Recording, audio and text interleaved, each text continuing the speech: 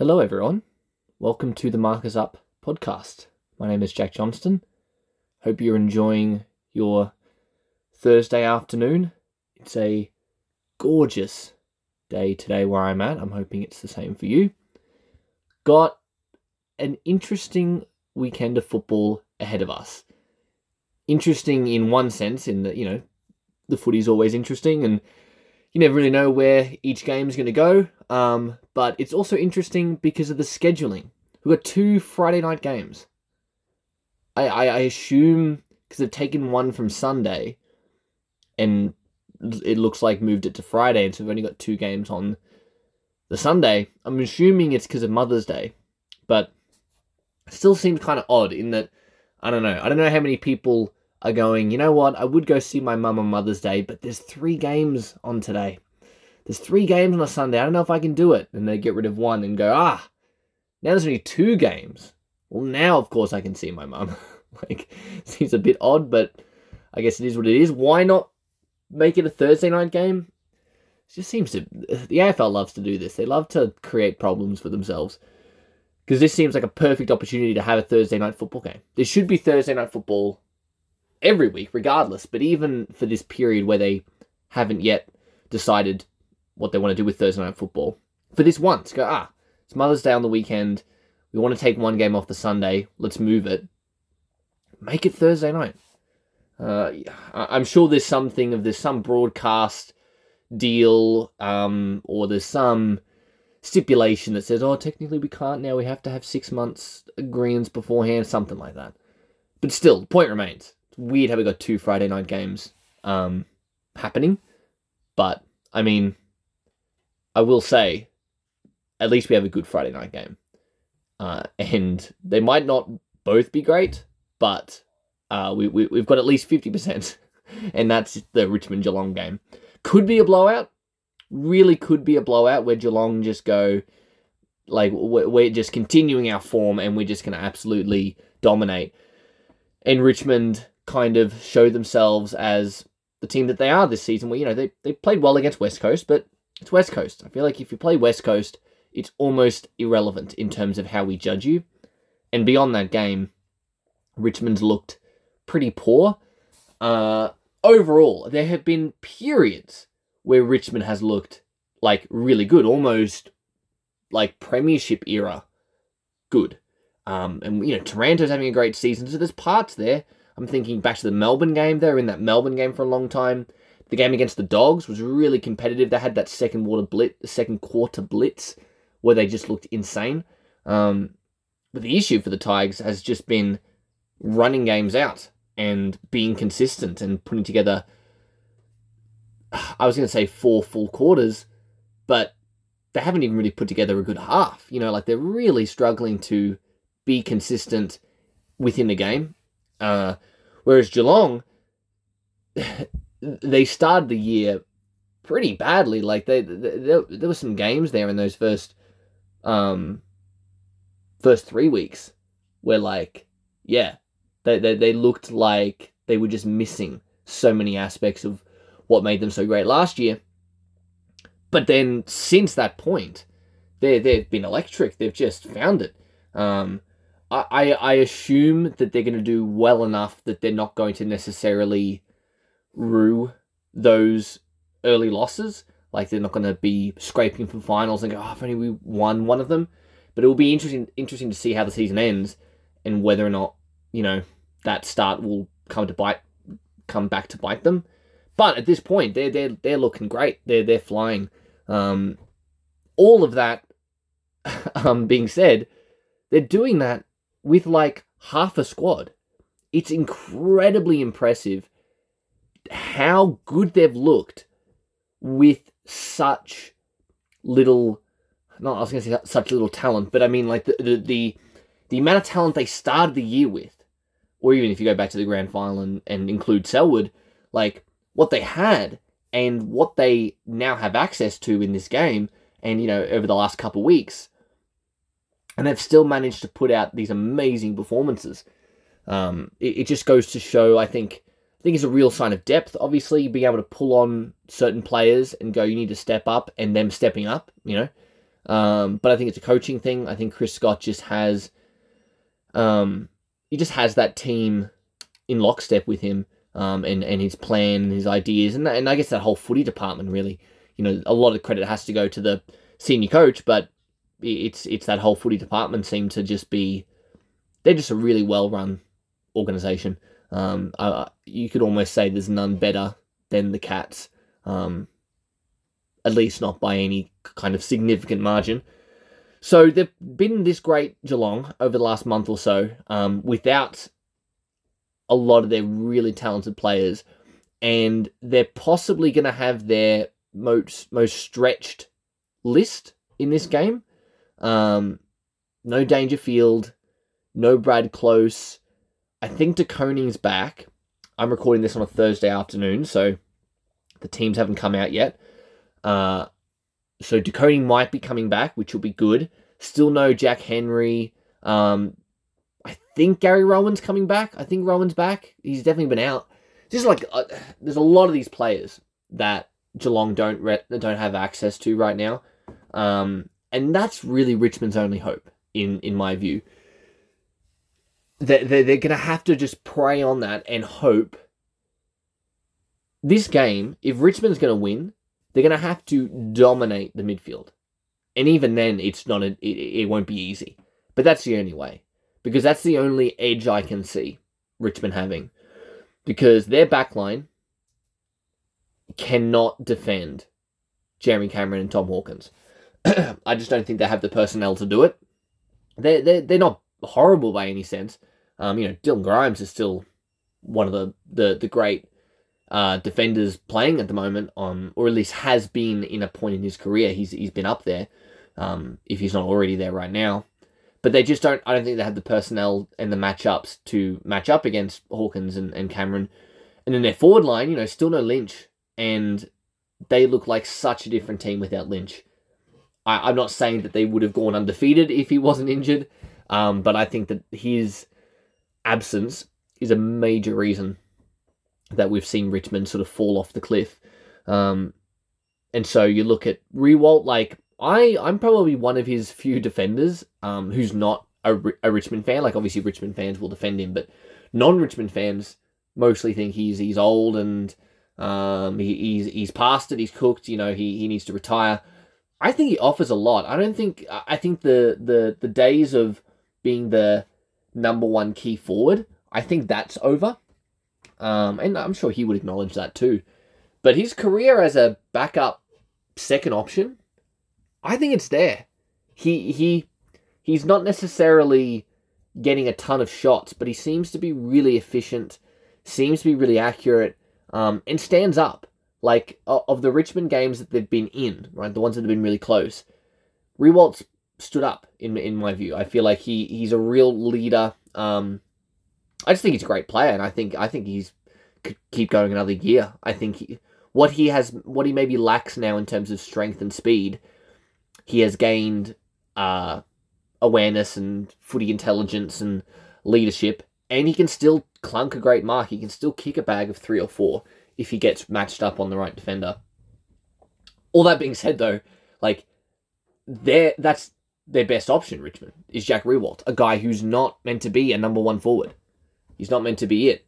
And then I forget his name, but the Tigers have this rookie, or at least young key forward. He might break out, but there's no reason to say it's going to be this game, especially with the way that Radigali is playing at the moment. Stewart, I just don't know if this will be the game to do it.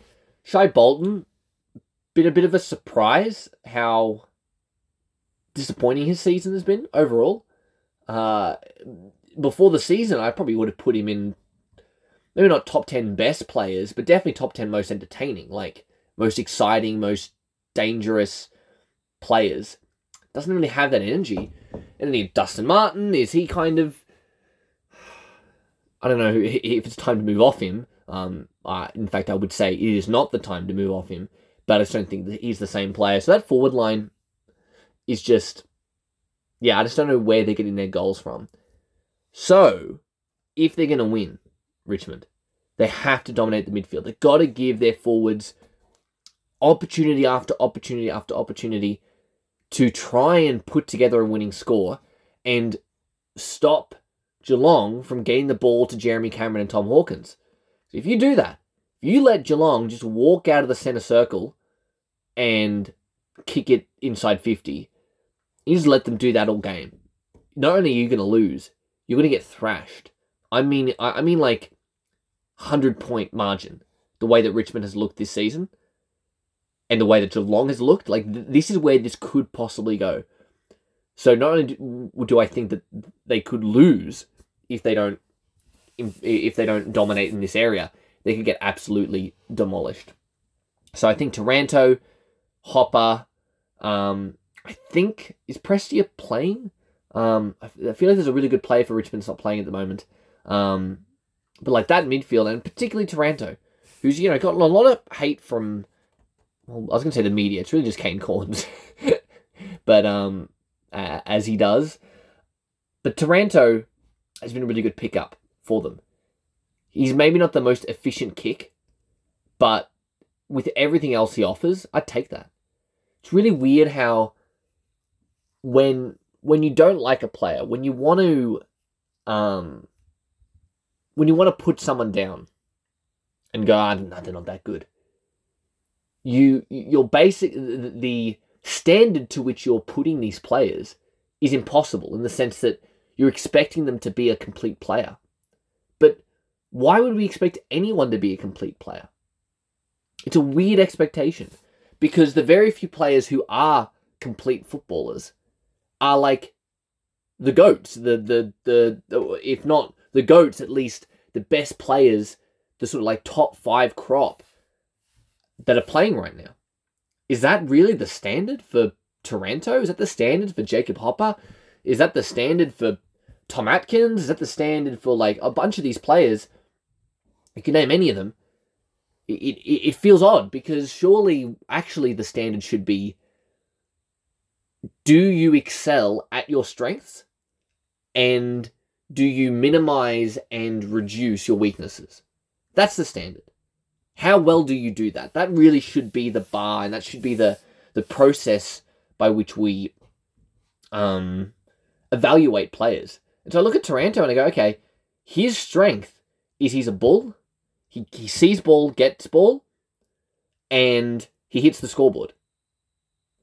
He's a contested clearance beast who gets a lot of the footy and kicks goals. Like, that's a pretty damn good, like, description of a player. But, to the Kane Corns types, well, he's not the most efficient by foot. He turns the ball over. Okay. He's not the greatest of all time. I guess Richmond shouldn't have traded for him. It's a really weird argument. Taranto's really good, and I think he will have to lead that midfield brigade if they have any chance of winning this game. I think one last bit on this game. Geelong, if they're this good with like half of their players from the grand final, I think the competition should be really scared of what's going to happen when they get everyone back. Because there was a period where it looked like back-to-back was over. Yeah, they might make finals, but the dream of back-to-back's over. Too much ground to make up. There's too much going wrong here. They'll run out of time to fix all these issues. The dream of back-to-back is over. It is far from over for Geelong. They just got to keep. They just got to keep accruing these wins and finish top 4. That's all they want. It's all they want. They just want the double chance. They want a home final. Although they probably won't get it at Cardinia Park, but still, they just want a path towards a granny. And I think that they'll get damn close, if not get there.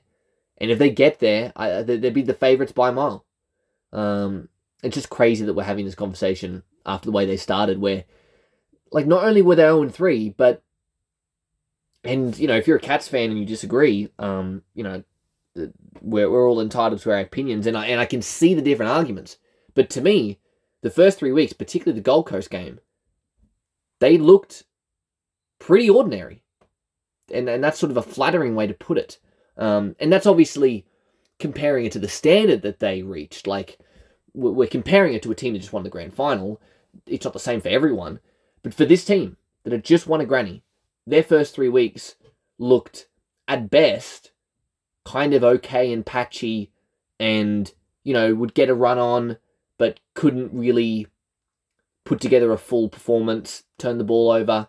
But at worst, looked uncompetitive, looked slow, looked unfit. It was no one in their camps would have said it, but you wouldn't be judged too harshly for saying it's panic stations.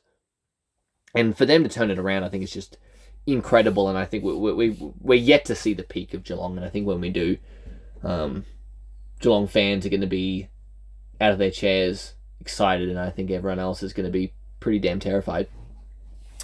Just going to briefly go over the other Friday night game because it seems pretty boring to me, and I don't know if I'll watch it. And that's the Suns versus West Coast. West Coast could win this game. I know they've been horrible. I know that Geelong has no players. Look at fucking West Coast. Like, they have nobody. They're pulling from, like, the reserves of the reserves. And they just look. They look like the wooden spooners already. But, as was the case last year, West Coast has this weird thing where they go, we're actually going to be great today. We're actually going to be great. We're actually going to put together a really good performance and win. Because last year, that was the game against Collingwood. The team that was great last season, almost made it to a grand final. West Coast beat them last year. And West Coast was shit last year. I don't know if they're as bad as they are this year, but they were bad. And I'm not saying Gold Coast is Collingwood, but that's almost works in favour of West Coast, going that they don't even have to beat a Collingwood-type team on Friday night. Just need to beat the Gold Coast, who are without their best midfielder in Tuke Miller. They do have the grass eater, Matt Rowell, and Noah Anderson, who looks great. Like, Gold Coast should win. Gold Coast should win by 30, 40 points. But in the same way that West Coast, over the last couple of years, has this weird habit of going, we're going to be shit for the entire season, except for 1 or 2 games. And we're going to be at home, and we're just going to play really well. Gold Coast, though, also have a habit of putting together a good performance. I know they lost last week, but they looked really good. And then going, you know what? We're not going to back it up. We're going to extinguish any hope that you might have had for us after a good performance. And we're going to lose a game that we should win. So I've just got a weird feeling that West Coast is going to win this game. But it's just a weird feeling. By every other metric, Gold Coast should not only beat them, but smash it by 40 points. Saturday, we've got Sydney and Fremantle. Man, Sydney got to win this game. Sydney, if they lose this game at home to Fremantle, who are, all right, they're around the park. Probably a disappointing start, but they can still salvage something out of their season. And they've looked better than they started. But at home, grand finalists, Sydney Swans. Got to win this game. Got to win this game. If you lose this game, it's not season over. Because it's way...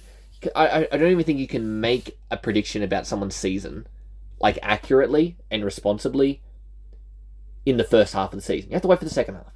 You have to have seen more football than there is to play to have any kind of educated guess. But they'll be on that track if they lose this game. Sydney is, talking about panic stations, Sydney already is at panic stations. And Fremantle will do everything they can to upset this team. Because, like I said, they started pretty horribly, but like most good teams that start bad, they eventually get on a bit of a roll. And I think that Freo might start to do that. Even though I don't rate their list, I don't think they'll make finals. And I don't think I even picked them for finals pre-season. But they're putting something together. And they will see this as an upset in their sights. And Sydney has to be really careful they don't let this one slip. Especially at home. Like, it's at home. Sydney's another one. Like, there's so many teams this year that just have had such injury-ravaged seasons. And Sydney is another one. They're missing like 3 of their, I think 2 now, because the other McCartan brother got back. But there was a period there where they were missing 3 of their best defenders. The 2 McCartan brothers and Dane Rampy. Now, Tom McCartan, I believe, is back. Paddy McCartan's not because of his concussion. And not only do I doubt we'll see him this season, I doubt we'll see him play football again, which is a really sad sort of end to his story. At least his professional football story. And then Dane Rampy, who maybe not stats-wise, but in terms of leadership and orchestrating that defense is probably the most important of them all. So they've got injury issues as well. But this is just one of those ones where, and we've seen it already in this season, we need someone to step up for Sydney and go, I'm not leaving this field without a win. It is not happening. We saw it with Bontempelli against Brisbane.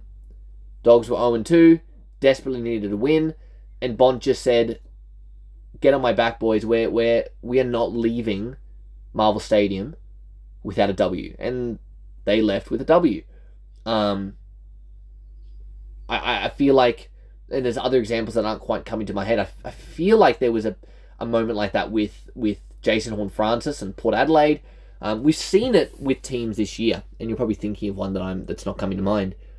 Sydney needs one of those games, and it has to be on Saturday Arvo.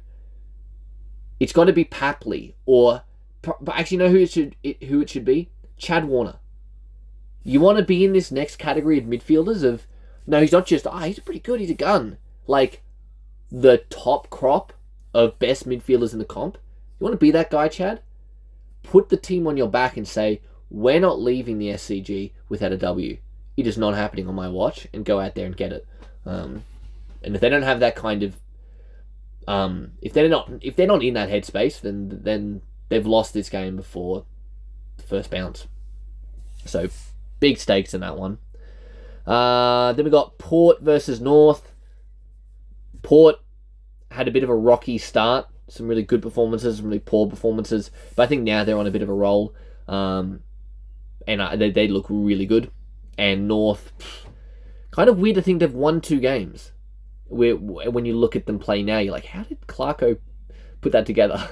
There's no way North wins this game. It's just not happening. Although, it is in Tassie. Maybe that might give them a slight chance. Port are a far better team at home than they are on the road. Okay, interesting. I hadn't realised it was in Tassie, so maybe North go from 0% chance of winning to like 3.5% chance. I'll give them that. Then we got Melbourne versus Hawthorn. Hawthorn are weird in that they're bad, they're horrible, they're effectively tanking. But they've never looked, the worst they've looked is 2 quarters against the Cats. Second half against the Cats, they were nothing. They were barely a football team. But beyond that, they've been pretty competitive in all of their games. They've had some close losses. They've had some competitive losses that they couldn't quite get over the top. And they've got a win on the board. So I really think that Melbourne should win this, and they should win it comfortably. But Richmond, who I don't really rate, really put it to Melbourne. I could see Hawthorn making this a fun game. 4:35 on a Saturday Arvo, Hawthorn versus Melbourne. Strikes me as the kind of game where you don't tune into it to start. You're like, Hawthorn at the bottom of the ladder, Melbourne, they're a great team, this will be a blowout. And you just forget about it. And then you check your phone at, 5:50. There's 10 minutes left in the fourth quarter. You're like, oh shit, Hawthorn's up by a goal. I'm going to put this game on. And then you look back and you realise that this has been a sort of topsy-turvy game. And ultimately Melbourne will win by a goal after the siren. But I reckon it's one of those games where on paper you're like, no way is this competitive. But Saturday Arvo games, there tends to be a weird one. A weird one where you're like, this isn't the result I expected, nor the result that anyone expected. I don't think it's going to be the Port Adelaide North one. I think it's going to be this one, Melbourne and Hawthorn. I think Hawthorn have really, that midfield, got a lot of talent. James Sicily's great down back. They've got, what's his name? Mitch Lewis back in the forward line. They've finally got like a key forward. They haven't had a key forward until Mitch Lewis came back against the Dogs. So I reckon watch this one as a surprisingly spicy game that ultimately Melbourne wins and we forget about it in 2 hours. One of the 2 Saturday night games, starting off with Brisbane and Essendon. Essendon's a weird one as well, in that before the season started, people were like, oh, Essendon, pick them for bottom 4. They're rebuilding. New coach, not much talent there. And any talent that is there, they're kind of old and past it anyway. They're a rebuilding team. And then they started out really well. They looked just as good as anybody. And everyone was shocked. And they managed to sustain it for a fairly long period of time, like a month plus. And I think that sort of has put everyone in the AFL community into this sort of sense of going, oh, Essendon's a great team. And so now that they've had this sort of rough patch, where they haven't really won as many games and, they're struggling to stay in the 8, a lot of people are like, oh, disappointing for Essendon. We had such high expectations for them. And I'm like, what are you talking about? Your high expectations for them was 16th pre-season. They've started the first month or so way, way, way, way above expectations. And they've been slightly worse than that over the last month, but still way better than you were expecting them to be at the end of the season. So, I don't know, it's just a weird one for Essendon where, I don't know, people should be giving them more credit. They're a team that's technically rebuilding, got a new coach. They have no right to be any good. And yet Brad Scott has figured out how to utilize his list and the talent and not just put a fun score together and be fun to watch. We've seen that from Essendon over the last decade almost. Like, that has been Essendon's identity, is that they're fun, they put together some good games, they've got some good talent, but ultimately they don't really win, and it's because defensively they're pretty leaky and they're just not hard to play against. Not the case. Brad Scott and his defense and that backline just seem to be in sync. Now, no Jordan Ridley, because he just got absolutely sucker punched by Rioli from Port. No Ridley's going to hurt because him and Redmond are probably their best defenders. So that's going to be rough, but I don't know. Just, it's kind of separate to my thoughts on this game, but just talking about Essendon makes me think that we've got to give them more credit. We were expecting them to be one of the worst teams of the year, and they've performed way beyond expectations. Just keep that in mind of where we thought this team would be. Have a bit of a longer memory than just a few months. Essendon aren't a top 4 team. Yes, they might have been in the top 4 for a month to start the season, but they're not a team that has aspirations. Their standard is not top 4. They may have aspirations for top 4, but that's not the standard. That's not the bar. The bar is probably, I don't know, kind of the middle. Yeah, probably something like 12th, 13th. It's probably your bar. If you finish below that, it's probably disappointing. You might have hoped for something different from Brad Scott. Finish above that, you finish, around 11th, 12th. That's pretty good. And if you make finals, wow. And that's not even top 4. So I think we got to give Essendon and that footy department and those players a lot of credit for the season they've put together so far, even if they're not, even if they're not in the top 4 anymore. Just remember that they should have a much lower bar than we're currently giving them. For some reason, we're expecting them to be top 4 when we never had that expectation before the season. But in this game, they will lose to Brisbane. They will lose to Brisbane at the Gabba because Brisbane's on fire. They're rolling. Them and Port seem to be not the best teams in the league, but they've just, I don't know. They've got something special. They've got something special, these two teams, offensively. Defensively is a different question, but they just feel like they can beat anyone on any day now that they've figured out what their offense looks like. Whether that's the recipe to win a premiership, I don't know. In fact, I would say probably not. Winning a premiership is probably based on balance and defense and all of it put together. But in terms of home and away games and putting together fun, entertaining performances, I think Brisbane and Port are sort of right up there. And I think Brisbane, unfortunately, will put Essendon's feet to the fire and be a class above them. Would love to see an upset. Would love to see a road win for Essendon. Again, because I just feel like they've been so disrespected by people in just on Twitter and on the internet. Like, we should be praising this team already. So I'd like to see them get a little bit more credit, and I think that will come with more wins. But Brisbane will win this one pretty easily, I think. Like a 24-point victory, something like that. Then our second Saturday night game, Carlton versus the Bulldogs. This is a game that Carlton, they don't have to win for their season, but they're just under so much outside pressure in terms of, speaking about expectations, people had like premiership expectations for Carlton. Minimum top 4, they were like, we saw improvement last year, this is the year where they jump up, and they've got the list, they've got the last 2 Coleman medal winners, they got Colonel Mackay, Wiedering, Sam Walsh, Patrick Cripps, like, got all this talent. Michael Voss, he looks alright, looks like a good coach, looks like he's unlocked this team. And they've been fine. Like, they've not been bad, they've just been fine. Take out their West Coast game, because it was against West Coast, it means nothing. Besides that, they've been fine. They've had some good games, they've had some bad games. They've had some alright games. They're kind of just around, which I just think is far below what people had expectations for. I think probably what they expected of themselves. And then the Bulldogs started horribly, started almost as bad as you could have thought of, like, were in parts of the Melbourne game, but ultimately were just outclassed and outmatched. Melbourne's just a bad matchup for the Dogs, personnel-wise and gameplay-wise. They just don't match up well.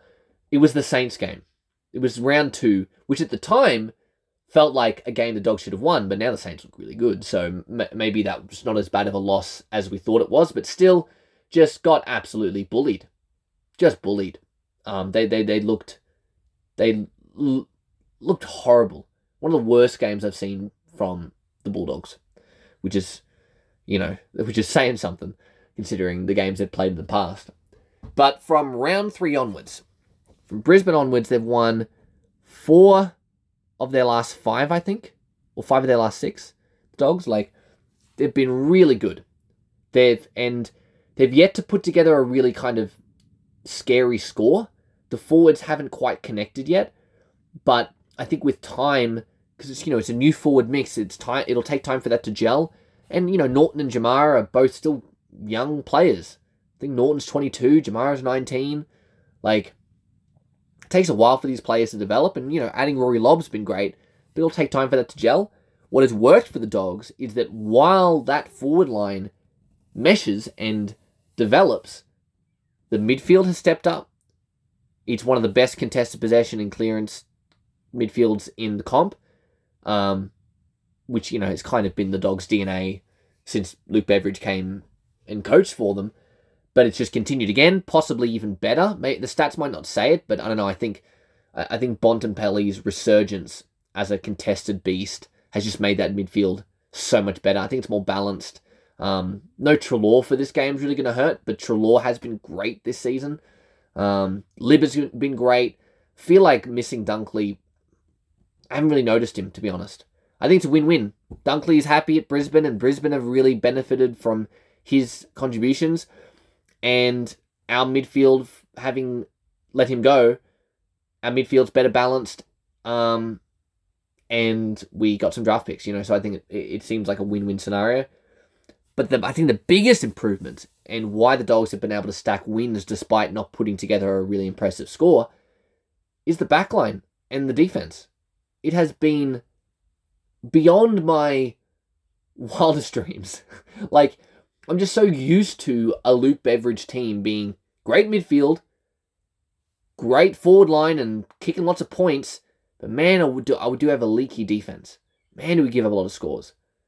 We haven't been perfect, but damn, we've been really good. The best defense I think the Dogs have ever had under Beveridge. Again, I don't know if the stats necessarily bear that out, but sometimes it's not a matter of stats. It's a matter of looking at the game and going, I've never seen teams have to work harder to score against us. They just have to work so much harder than they've had to. Liam Jones is a big part of that, but I think just the continued growth of guys like Ed Richards, who's becoming a real intercept threat.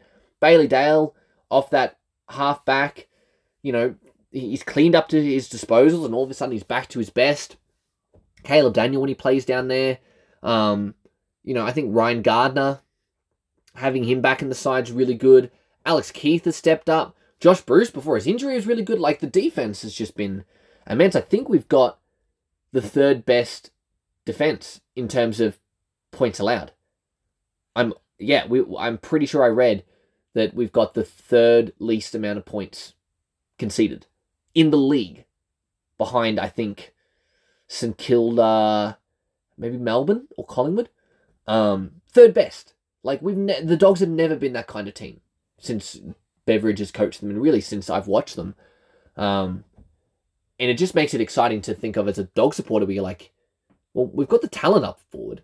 We've got Aaron Norton, Jamari Ugle-Hagan, Rory Lobb, Cody Waitman, Artie Jones, and you throw in the Telstra man, Anthony Scott, as I like to call him, Bailey Smith flowing through there, Caleb Daniel sometimes making a high half forward.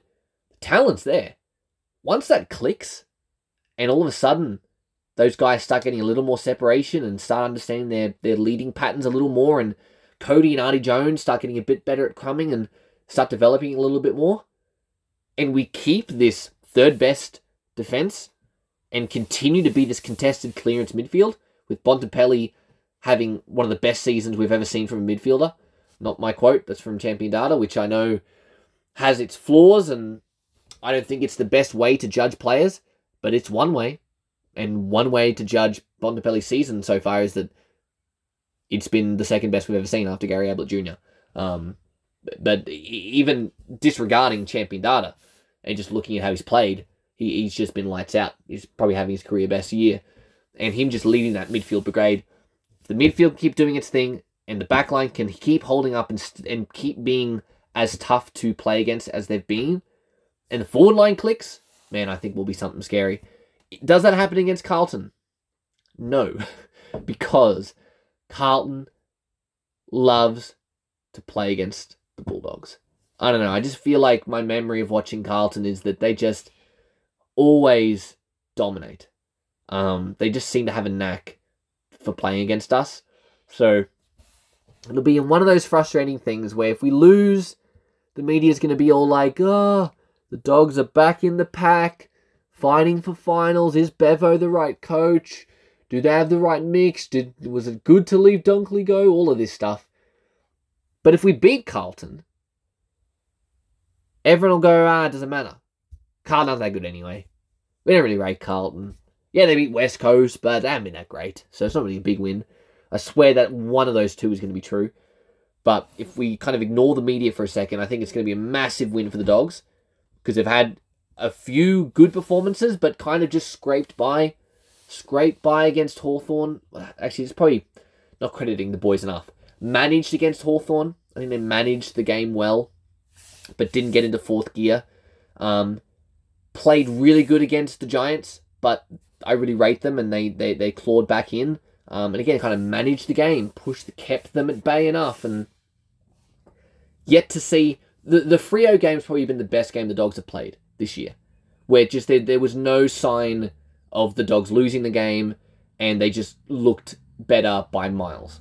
And I feel the Dogs need another game like that. Is that going to happen against Carlton? I don't know, but I hope so, because it's Saturday night, prime time, a game that is kind of worth 2 wins in a sense. It's a win for you, but also you take a win away from a team that's kind of going to be around you and going to be fighting for spots that you want. So really valuable. I think Dogs probably should win in terms of from a form perspective. How we match up on Curnow and Mackay, I don't know. But as we saw when Brisbane played Carlton, like, Brisbane don't have the best back six, but they had the right system. And so I'm going to have faith that the Dogs' defensive system that has held up and been the third best in the league continues to hold up against this team. But Carlton will be no pushover, because they will be determined to prove the critics wrong and silence the critics and silence everyone that's criticizing them. And they will put together a belter of a performance, I can guarantee that.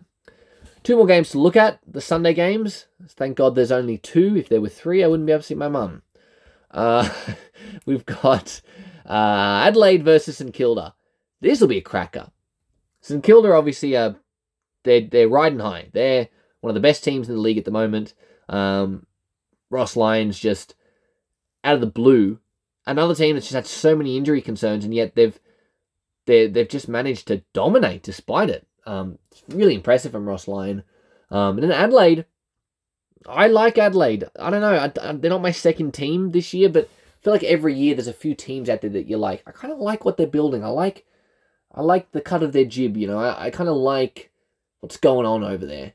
And Adelaide, I feel like they're that team for me this year, where I'm quite invested in Jordan Dawson and his season. I really like watching him play, and I'm hoping he continue his good form. I just like their forward mix. I don't like Taylor Walker as a person. He seems like a racist, despicable human being. But in terms of from a football perspective, I just like their forward mix. I like Fogarty, Phil Thorpe, Isaac Rankin's been great. And I like their backline. Ben Keys is a great player. They've just got a lot of players I like. I like the coach. I like their colours. This is a team that I kind of like watching Adelaide. I hope they do well this year. Except for next week when the Dogs play them. Do they beat St Kilda though? Maybe, because it's at home, it's at Adelaide. This might be a bit of an upset. I could see Adelaide putting together a really good performance. They've had a few disappointing but competitive results the last 2 weeks. St Kilda, their luck might run out in this game. In fact, I think I'm going to tip Adelaide. I think the home ground advantage might just tip it in their favour. And then, last but not least, we've got Collingwood versus the Giants. If the Giants had Toby Green, I'd give him a real good hard crack. Just because Collingwood loves to play close games, and GWS loves to be in games. They've been competitive all year, even in their losses. They've never got thrashed this year, I feel like.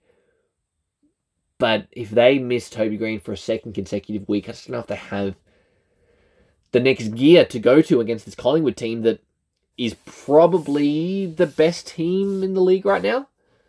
They are from a ladder perspective, but I think even just if you take away the ladder and just think of the teams, I think they're the best team right now. And we keep saying, this luck will run out. They'll stop winning these close games. Eventually, it'll catch up to them.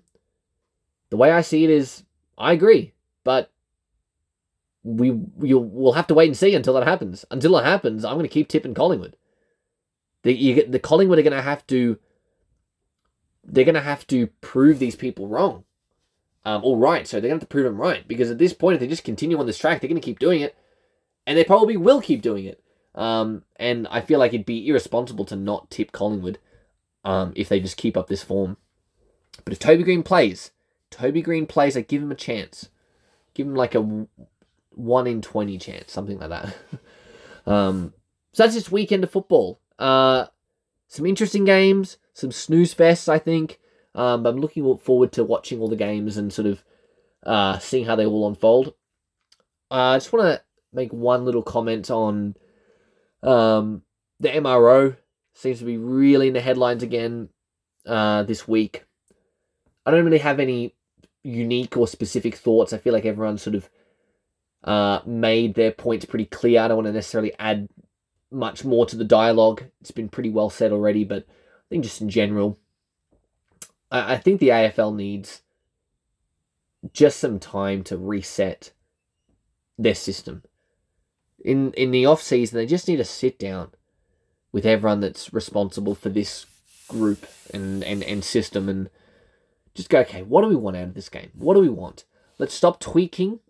Stop tweaking. I've had enough.